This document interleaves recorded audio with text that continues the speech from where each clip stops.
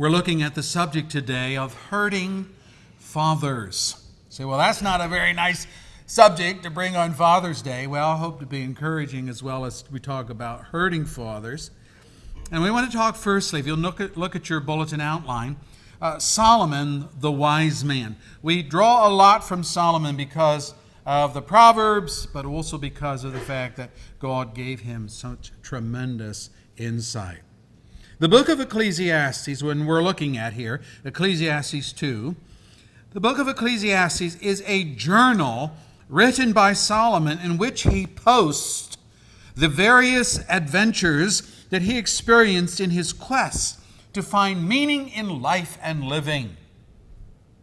Because he was king over a vast empire and wealthy beyond imagination, there was little to hinder Solomon in his research. For example, to answer his questions required wisdom and know-how, but Solomon had these things. He had wisdom and know-how. The scripture says God gave Solomon wisdom and very great insight and a breadth of understanding as measureless as the sand on the seashore. Wow. Quite a statement. Solomon's wisdom was greater, I'm still reading, Solomon's wisdom was greater than the wisdom of all the men of the East and greater than all the wisdom of Egypt. Whoa. He was wiser than any other man, and his fame spread to all the surrounding nations. He spoke 3,000 proverbs. His songs numbered 1,005. He described plant life from the cedar of Lebanon to the hyssop that grows out of the wall. So from the mighty cedars to weeds, Solomon was into botany.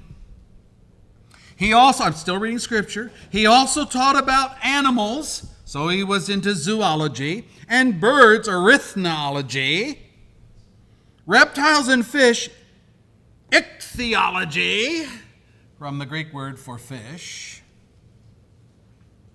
Men of all nations came to listen to Solomon's wisdom, sent by all the kings of the world who had heard of his wisdom. 1 Kings 4, 29 through 34. You say, well, what's your point? My point is, he did not simply study these disciplines, but he lectured on them.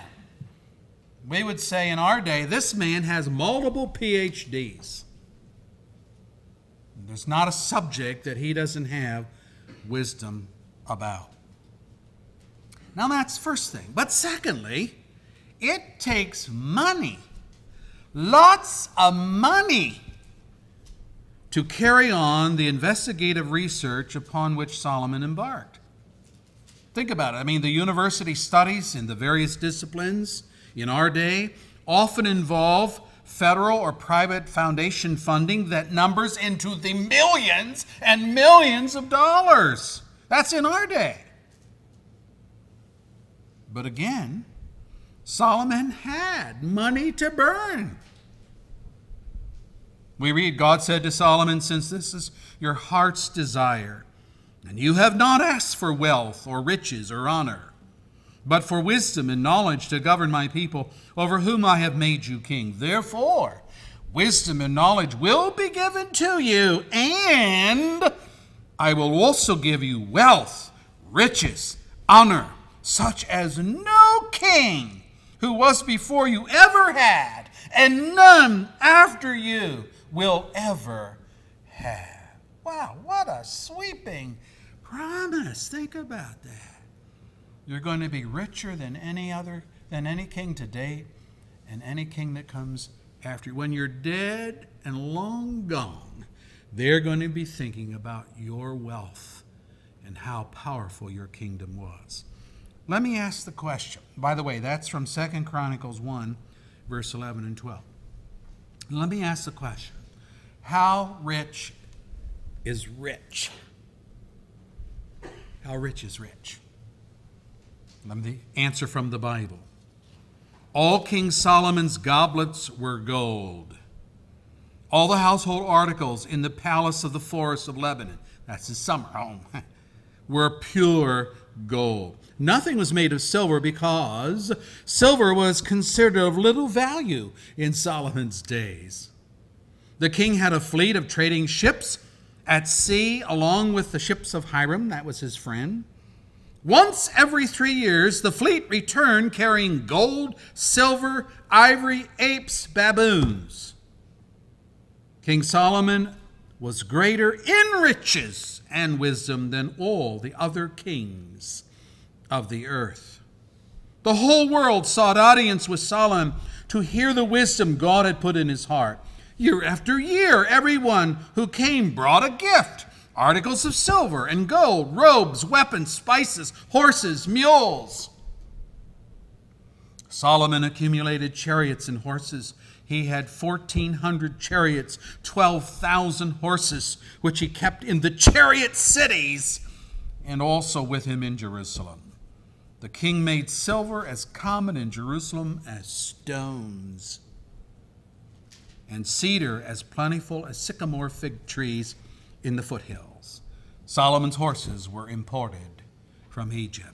1 Kings 10, verse 21 and following. How rich is rich? Nobody today comes close. So think about this. Solomon had both the wisdom and the wherewithal in terms of financial resources to probe, to investigate, to analyze, and to come to a reasonable conclusion on whatever subject matter suited his fancy. He was a one-man, lusciously funded research center. And his research is what Ecclesiastes is about.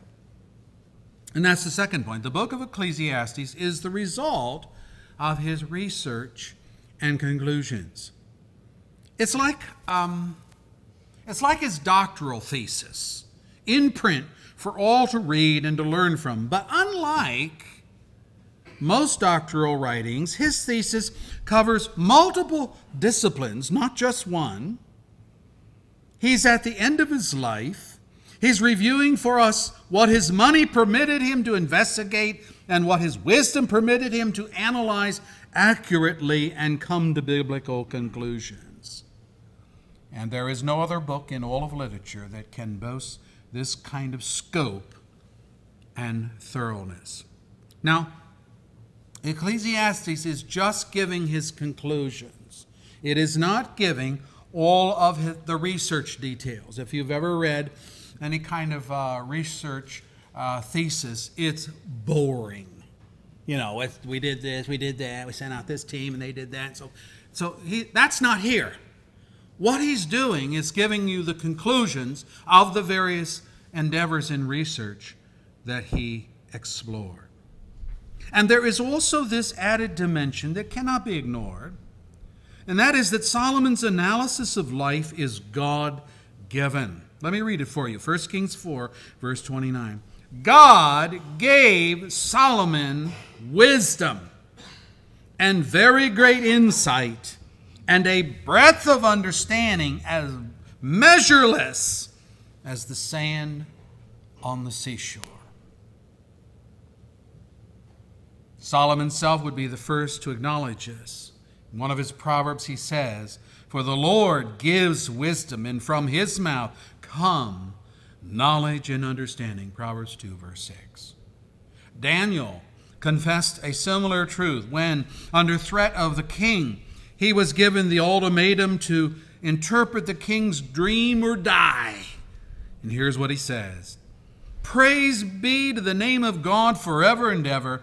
Wisdom and power are his. He changes times and seasons. He sets up kings and disposes them. He gives wisdom to the wise and knowledge to the discerning. He reveals deep and hidden things. He knows what lies in darkness, and light dwells with him. I thank and praise you, O God of my fathers. You have given me wisdom and power. You have made known to me what was asked of you. You have made known to us the dream of the king." Daniel 2, 20 through 23. Now, I love this phrase. that he gives here. He says of God, he gives wisdom to the wise and knowledge to the discerning. Now, it's not stated that he just does that for believers.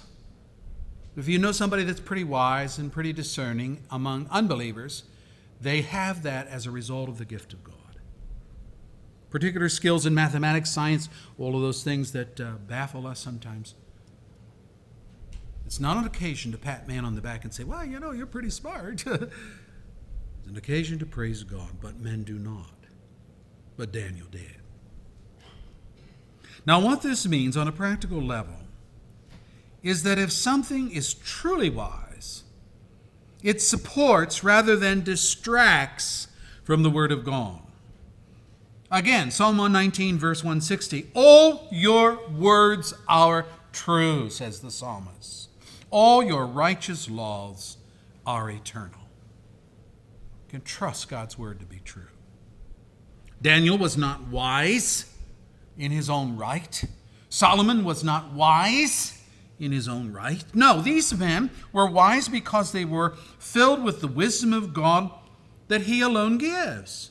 No wonder we read, the whole world sought audience with Solomon to hear, listen, the wisdom God had put in his heart. 1 Kings 10, verse 24. That's why he was sought out.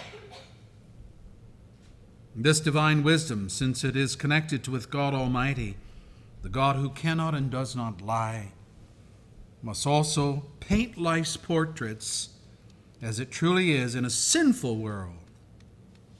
There can be no larger-than-life expose, no touch-ups to hide blemishes that are obvious to all. And this is why Solomon appears to be cynical and harsh at times in his analysis in Ecclesiastes. He must tell it like it is. And honest people want the truth, even if the truth hurts at times. And Solomon lets us see the truth through the eyes of a man that's full of the wisdom of God. And for that we should be eternally grateful. Now, how this applies to fathers becomes now evident. And that's the second point in your outline.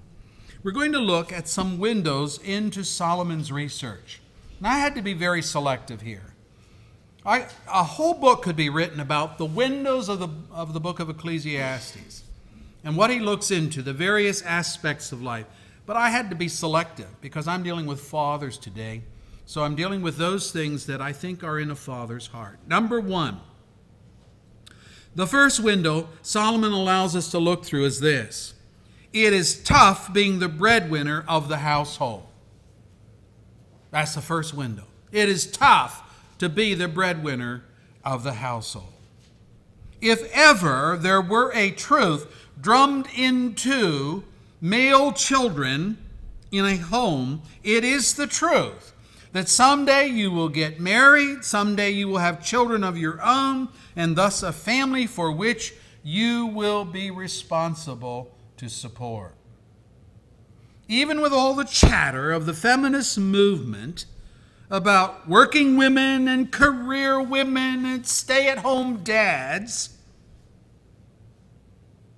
the world recognizes, our culture and generally the world, that the husband and dad is held responsible to acquire gainful employment so that he can support his wife and kids.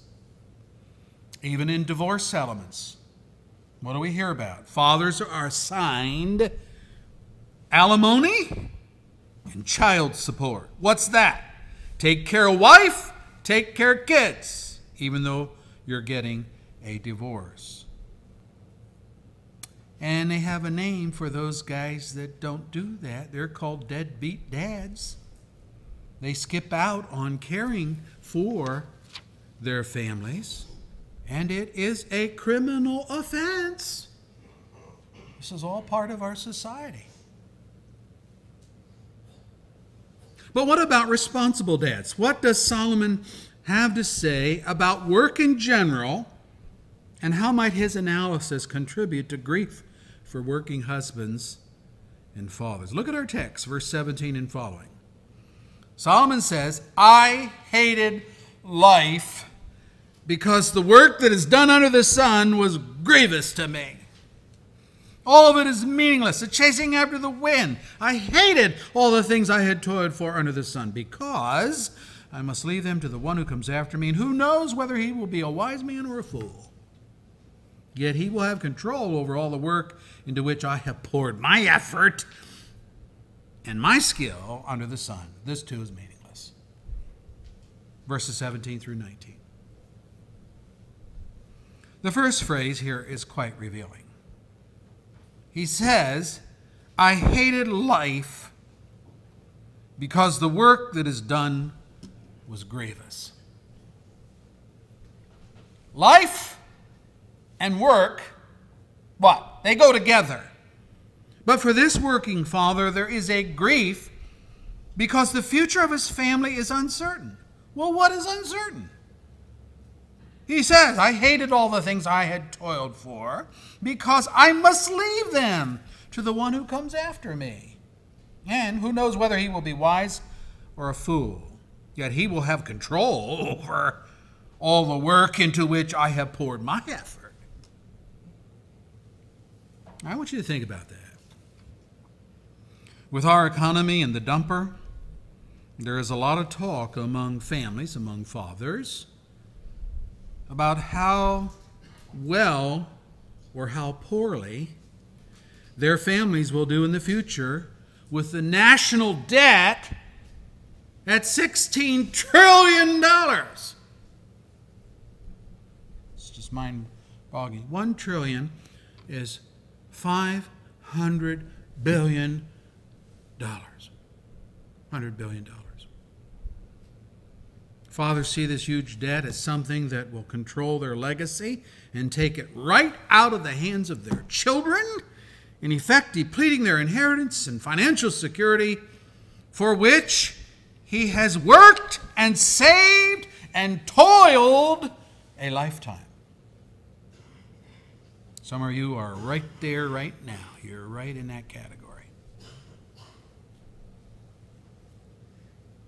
As God's people, we are told not to worry.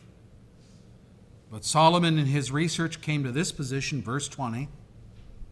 So my heart began to despair over all my toilsome labor under the sun. For a man may do his work with wisdom and knowledge and skill, and then he must leave all he owns to someone who has not worked for it. This too is meaningless and a great misfortune. What does a man get for all the toil and anxious striving with which he labors under the sun? All his days, his work is pain and grief.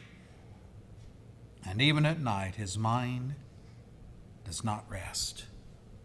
This too is meaningless. Ecclesiastes 2, verse 20 through 23. Some might ask, well, what could Solomon possibly know about work and grief? It seems like an oxymoron to us. Look at verse 4 and following. He says, I undertook great projects. I built houses for myself and planted vineyards. I made gardens and parks and planted all kinds of fruit trees in them. I made reservoirs to water groves of flourishing trees. I bought male and female slaves, and I had other slaves who were born in my house. Think about that. Say, well, see, he had slaves. He just snapped his fingers and they did the work for him. No, think about this. He's talking like a corporate CEO. These servants had to be housed. They had to be fed. He goes on. I also own more herds and flocks than anyone in Jerusalem before me. I amassed silver and gold for myself and the treasure of kings and provinces. I acquired men and women singers and a harem as well, the delights of the heart of a man. I became greater by far than anyone in Jerusalem before me. In all this, my wisdom stayed with me. Didn't lose his mind. He kept control of his faculties, you see. My wisdom stayed with me. I denied myself nothing my eyes desire. I refused my heart no pleasure. My heart took delight, now listen, in all my work. And this was the reward for all my labor.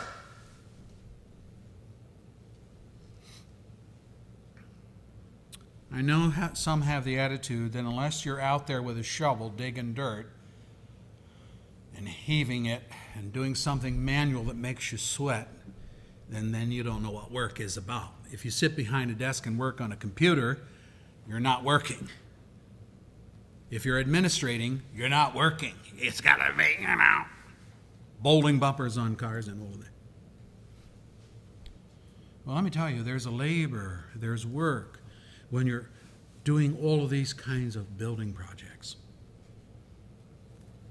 He had to hop in his chariot and get out there and inspect what the guys were doing and call the ones that were doing shoddy work to task and tear that out and redo that and all of those various things. Solomon was a doer. He was not a talker. His wisdom was not absorbed in philosophical contemplations, and he wasn't simply living off the interest of his vast sums of money in the bank. No, he was always planning, thinking how to care for his 1,000 wives and children that went with that, and to utilize his wealth in helpful projects that would benefit his estate and his kingdom. He was the Donald Trump of the ancient East. And what's his conclusion? Verse 11. Yet, when I surveyed all that my hands had done and what I had toiled to achieve, everything was meaningless. But chasing after the wind, nothing was gained under the sun. Did I read that right? Nothing was gained? Everything was meaningless? How's that? Because there was no certainty that these success stories would ever accrue to his family. His house steward might be a thief and rob his family of their inheritance. That wouldn't happen. It happened in Saul's kingdom. Ziba, the steward of Saul's household, robbed the inheritance of Mephibosheth, Saul's son. Don't say it can't happen because you're a king. It did happen. Or his son might become a rogue who squanders the family inheritance on wine, women, and song. You say, that wouldn't happen. It happened with Esau. In our day, the investment portfolio might come up tilt, as it has for so many whose life savings were wiped out through crooked investment firms and banks or volatile stock markets up and down. Do we not remember Lehman Brothers? $6 trillion of your money, America's money, the consumer's money, the investors' money, not the big shots, the little guys. $6 trillion. Phew, lost. Oh, well. Sorry. Yeah. These people worked all their life to save for the future of their kids and family. Whew. You can see that for conscientious fathers, just being the breadwinner of the family is enough in these hard economic downturns to bring grief and pain. What's the solution? Well, Solomon gives it. Here it is. He says, a man can do nothing better than to eat and drink and find satisfaction in his work. This too I see is from the hand of God, for without him, who can eat or find enjoyment? To the man who pleases him, God gives wisdom, okay, knowledge, yes. Number 3, happiness. Wisdom, knowledge, happiness. But to the sinner, he gives the task of gathering and storing up wealth to to hand it over to the one who pleases God. This too is meaningless, a chasing after the wind. Our text, verse 24 through 26. There it is. There it is. Did you see it? Happiness, satisfaction in one's work is found in the believer whose eye is on God, not the work itself. Paul put it this way: slaves, we would think employees, okay?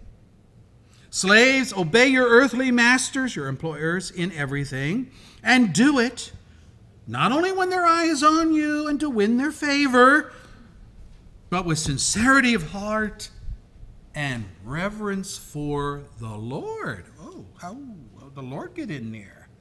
Whatever you do, work at it with all of your heart as working for the Lord and not for men, since you know that you will receive an inheritance from the Lord as a reward. It is the Lord Christ that you are serving. Colossians 3, 22 through 24. Solomon said that to the man who pleases the Lord, God gives happiness. And Paul says that our work must be viewed first and foremost as serving the Lord. And that said, God that man will receive an inheritance from the Lord as a reward. Now, it's not necessarily going to be paid out in like coinage. We need to keep that in mind as Christians. Oh, you know, the Health, Wealth, and Prosperity group that's preaching on television teaches a different gospel that's no gospel. God hasn't promised you riches here on this earth, but He's promised you a reward that no one can touch and take away. And this explains the rest of Solomon's conclusions. He says, but to the sinner, He, God, gives the task of gathering and storing wealth to hand it over to the one who pleases God. So that man whose fortune is lost to another is the sinner, not the believer, whose whole life is filled with worry and greed. The sinner's life. He's always worrying about his money. Jesus tells us as believers, do not worry, saying, what shall I eat? What shall we drink? What shall we wear? For the pagan runs after all these things, and your heavenly Father knows that you need them. But you seek first His kingdom and His righteousness, and all these things will be given to you as well. It wasn't that true with Solomon? He wanted to be wise in the things of God. And God says, no king's ever asked for that. Since you asked for that, I'm going to give you riches on top. Jesus continues, therefore, do not worry about tomorrow. Tomorrow will worry about itself. Each day has enough trouble of its own. Matthew 6, 31 through 34. Stop worrying like a pagan. Confidently trust as one of God's children. This is our great, great hope. I've heard this asked so many times, how's your portfolio doing? People ask, so how's your portfolio doing? Well, no ship has come into my port yet. Not worry about amassing things in this life. Striving for the kingdom, where no thief or robber can come in and snatch those treasures away. So the first window he allows us to look into is this window of being the breadwinner of the family, and the grief and pain that comes with that, but then the solution, which is to work with God in view, to enjoy your work and not be so concerned about your portfolio, but be concerned whether or not you're doing a job that pleases God. Secondly, a second window. Fathers hurt because their families live in a dangerous surround. He says again, this is in chapter 4, the first 3 verses. Again I looked and I saw, see how he's doing? Again is another window. So if you follow kind of through the book like that. Again I looked and saw all the oppression that was taking place under the sun. I saw the tears of the oppressed, and they have no comforter. Power was on the side of their oppressors, and they have no comforter. And I declare that the dead who had already died are happier than the living who are still alive. But better than both is he who has not yet been, who has not seen the evil that is done under the sun. Ecclesiastes 4, 1 through 3. Now here Solomon says something that is very apropos for our day. He's talking about oppressors who seem to have free rein over the innocent and the defenseless. Just Thursday of this past week, it was reported on the news that Syrian soldiers are going through Syria, killing their own civilians, get this now, for no other reason than that they are male in gender. Think about that. So this is fathers, right? We're right down to where we're talking about this. So when they went into a town, they would round up the men, the fathers, the brothers, and so on, and they would murder them. And thousands of people have died in Syria this way. It is reminiscent of Pharaoh's dictum to the Hebrew midwives. When you help the Hebrew women in childbirth and observe them on the delivery stool, if it is a boy, kill him. And if it's a girl, let him live. Exodus 1, verse 16. Doesn't that sound like the same thing? The rationale for such infanticide is that boy babies grow up to become soldiers. Leaving such to live meant Egypt would be promoting an enemy army within. Same with the Syrian male population, already old enough to bear arms. Kill them off. You kill off any potential opposition to the dictator Assad. And the world stands by and says, I don't know what we can do about that. I just don't know. Protection of our families from harm is as much a concern for fathers as bringing home the bacon. The senseless acts of violence against our citizenry, the random acts of violence, the lack of any connective motive between victim and oppressor, the lack of compassion for women and children in these crimes. They bring a lot of grief to conscientious fathers. We take protection, we take preservation seriously, maybe even obsessing and becoming paranoid about the dangers that might be lurking in the dark. Jared had an excellent lesson on that this morning in the adult class. What's the solution to that? Solomon says, and this is in his Proverbs, like a roaring lion or a charging bear is a wicked man rolling over a helpless people. But he who hates ill-gotten gain will enjoy a long life. He whose walk is blameless is kept safe, but he whose ways are perverse will suddenly fall. Proverbs 28, verse 15 through 18. Or again, what the wicked dreads will overtake him. What the righteous desire will be granted. When the storm is swept by, the wicked are gone, but the righteous stand firm forever. Proverbs 10, verse 24 and 25, also written by Solomon. Solomon's father, David, phrased it this way: even though I walk through the valley of the shadow of death, I will fear no evil, for you are with me. You prepare a table before me in the presence of my enemies. You anoint my head with oil, and my cup overflows. Psalm 23, verse 4 and 5. And Jesus, David's son and David's Lord, prayed this for you and yours. I will remain in the world no longer, Father, but they, as his disciples, are still in the world. And I'm coming to you, Holy Father.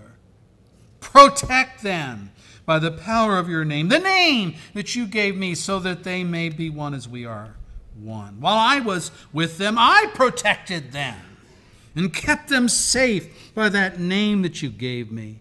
None has been lost, except the one doomed to destruction, that's Judas, so that the scripture will be fulfilled. John 17, verse 11 and 12. Do you ever think that Christ's prayers reached all the way through the centuries and came to your doorstep? I pray for them that will believe in me. I pray that you'll protect them. Now, this does not mean that we do not take reasonable precautions how we conduct ourselves in a hostile world. We do not walk the streets of northern Flint at night. We do not take the back road home when returning from shopping in the malls. We install motion lights over the drive. We secure locks on our doors. But we do not become prisoners in our own house and hostages in our own country. We do what is reasonable, what is efficient, what is within our power, but we do not become paranoid about all that could happen, believing that it will happen if we fathers are not just right there, present all the time. The psalmist put it this way. Listen to this. I do not trust in my bow. My sword does not bring me victory. But you give us victory over our enemies. You put our adversaries to shame. In God we make our boast all day long, and we will praise your name forever. Psalm 44, verses 6 through 8. The boy, David, answered the taunt of Goliath of Gath, the giant. And here's what he said to him. The boy, David. All those gathered here will know that it is not by sword or spear that the Lord saves, for the battle is the Lord's, and he will give all of you Philistines into our hands. 1 Samuel 17, verse 47. The answer, fathers, yes, we take reasonable precautions to protect our family. But in the final analysis, we commit our family members into your good keeping, knowing that we are not omnipresent like you. We're not omnipresent like God. We can't be everywhere. And we trust that the Lord will protect his people. The third window we're looking at this morning is that fathers hurt when contemplating that their own children may deny God. I think that's a great grief. This was part of the anguish which tore at David's heart in the death of his rebellious son Absalom, which we studied a week or so ago. We read, the king was shaken. He got the news. The king was shaken. He went up to the room over the gateway and he wept. And as he went, he said, "Oh, my son Absalom, my son Absalom, if only I had died instead of you. Oh, Absalom, my son, my son." 2 Samuel 18, verse 33. He's going up to the gatehouse to weep, but he weeps as he goes. And all of Israel, all of Jerusalem at least, here's the king wailing for his lost son. Think about this. Now think about this. Absalom had attempted a coup against David, his father. He wanted to be king, and he didn't care how he became king. Secondly, he had fornicated with David's concubines to insult David and show his spite towards his father. He did it on the palace roof where everybody knew about it. And thirdly, he tried to kill him. He tried to kill him. David said to his men, we got to get out of Jerusalem. Absalom's on his way, and if we don't get out before he gets here, all of us are going to perish. David knew all these things about his son, yet with all of that animosity in Absalom, David agrees because Absalom is a lost son. Men are generally not as demonstrative as women, but it does not mean that we have no feelings on these matters. Christian fathers in particular have the spiritual goal of seeing every one of their sons, every one of their daughters come to know God through Christ the Savior. But dads, we must do more than want it. We must do more than desire it. How are people brought to a knowledge of God as Savior? Where do most conversions occur? What are the means by which people repent and believe? Well, we could list such things as a gospel tract. You leave that for the waitress. A Bible reading from a Gideon Bible in a hotel room. Yeah, there's stories about that. The witness of a friend. A video that you watched. An audio tape that was given to you. But all these things combined pale in comparison to what Paul teaches as the theological principle of evangelism, which is this. I'm reading from Paul. Consequently, says Paul, faith comes. It comes from hearing the message. And the message is heard through the word of Christ, Romans 10, verse 17. Yes, faith is the gift of God, Ephesians 2, verse 8. But this gift is not dispensed in a vacuum. It is given in and as a result of gospel preaching. Paul puts it this way, how then can they call on the one they've not believed in? And how can they believe in the one of whom they've not heard? And how can they hear without someone preaching to them? Romans 10, verse 14. Or again, he says, writing to the Corinthians, for since in the wisdom of God, the world through its wisdom did not know God, God was pleased through the foolishness of preaching to save those who believe. 1 Corinthians 1, verse 21.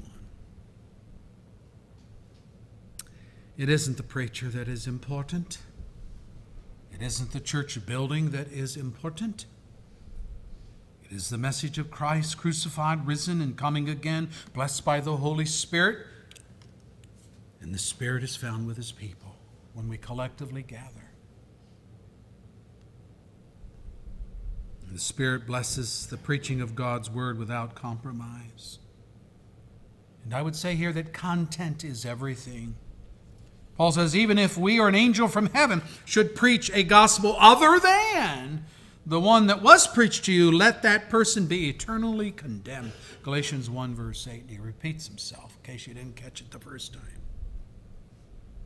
There are other gospels out there that are no gospels at all. Find yourself a church where God's word is preached. Content is everything. And secondly, Holy Spirit presence is everything. For the word of God is living and active, sharper than any double-edged sword. It penetrates even to the dividing of soul and spirit, joints and marrow. It judges the thoughts and attitudes of the heart. Hebrews 4, verse 12, and Ephesians 6 says that God's word is the sword of the Spirit. The sword of the Spirit. How can we as fathers be concerned that our children come to repentance and faith and then not have them exposed regularly, consistently to the preaching of the gospel whenever we can? By all means, pray for your children. But be doers of God's word and not hearers only. Place them within earshot of the sword of the Spirit, that he might bring conviction and repentance and faith to the lost of your family. And if perchance your children already know the Lord, then you need to set the example of loving God yourself through your fidelity to gospel proclamation, by which we are not only saved, but are sanctified. So you're here this morning and you're saved. Why do we come to church? That we might be sanctified, that we might be drawn closer to God and away from the world, that we might be made holy. For without holiness, the writer of Hebrews says, no one will see the Lord. Therefore, God says, be ye holy as I am holy.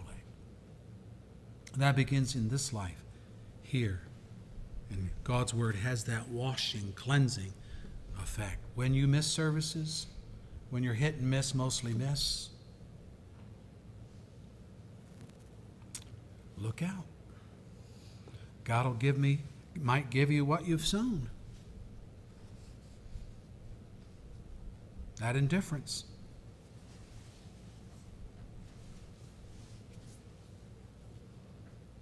You want your kids to be safe, set the example. Have them hearing God's word. Not just devotions at home, but the preaching of God's word. So, we have some griefs as fathers, but there's light at the end of the tunnel. In every one of these, whether it's breadwinner, protection, concern about the salvation of our kids, God gives us the answer, what to do in regards to all of that. And you'll have noticed that all of this thinking is contrary to what the world thinks. The world's out there amassing its money to be a good breadwinner. And they're neglecting their souls. They're neglecting the things that really constitute life. They're doing everything, bolts on the door, gun classes, protect their family. They do not realize that righteousness is what makes them strong and safe. God protects his people. Our Father, we pray for each one here. We pray for all the dads here, all the would-be dads that are going to be. When they grow up and get married, have a family of their own. In your book, and particularly Ecclesiastes, is an open revelation of the things that come our way in life and how we're to view those things as your people. Thank you for Solomon. Yeah, he was a sinner just like all of us. Scripture says that his wives, his pagan wives, turned his heart away from the Lord, so they didn't serve the Lord with his whole heart as David, his father, had done. That was his sin. It was a grievous sin. But we are thankful for the wisdom that you gave him and for these investigations that he's made and for his answers, biblical answers, for the problems that face us as dads. We're thankful for that. We're thankful for the legacy that he left, not only for his own sons in the writing of the Proverbs and in Ecclesiastes, but the legacies left for us. Here we are, thousands of years later, we're reading his wisdom and learning from it. Well, we're reminded in the Scriptures, O Lord Jesus, when you came upon the earth, you said to the congregations of your day, a greater than Solomon is here. And that was in the Lord Jesus Christ himself. That one who imbibes all wisdom, knowledge, and excellence. Solomon went as far as he could go as a human being, but Jesus, God's Son, is wise beyond belief. Scripture says that his wisdom is unfathomable. It can't be plummeted. You can't measure it. And this Christ, this Son of God, has shared his wisdom for us in the New Testament Scriptures and has set an example for us as Christian fathers. Bless these truths to our heart. For any unsaved here today, bring them to know Christ. the Savior, the one that's wiser than Solomon. For fathers here today, help us to live as God the Father would have us to live.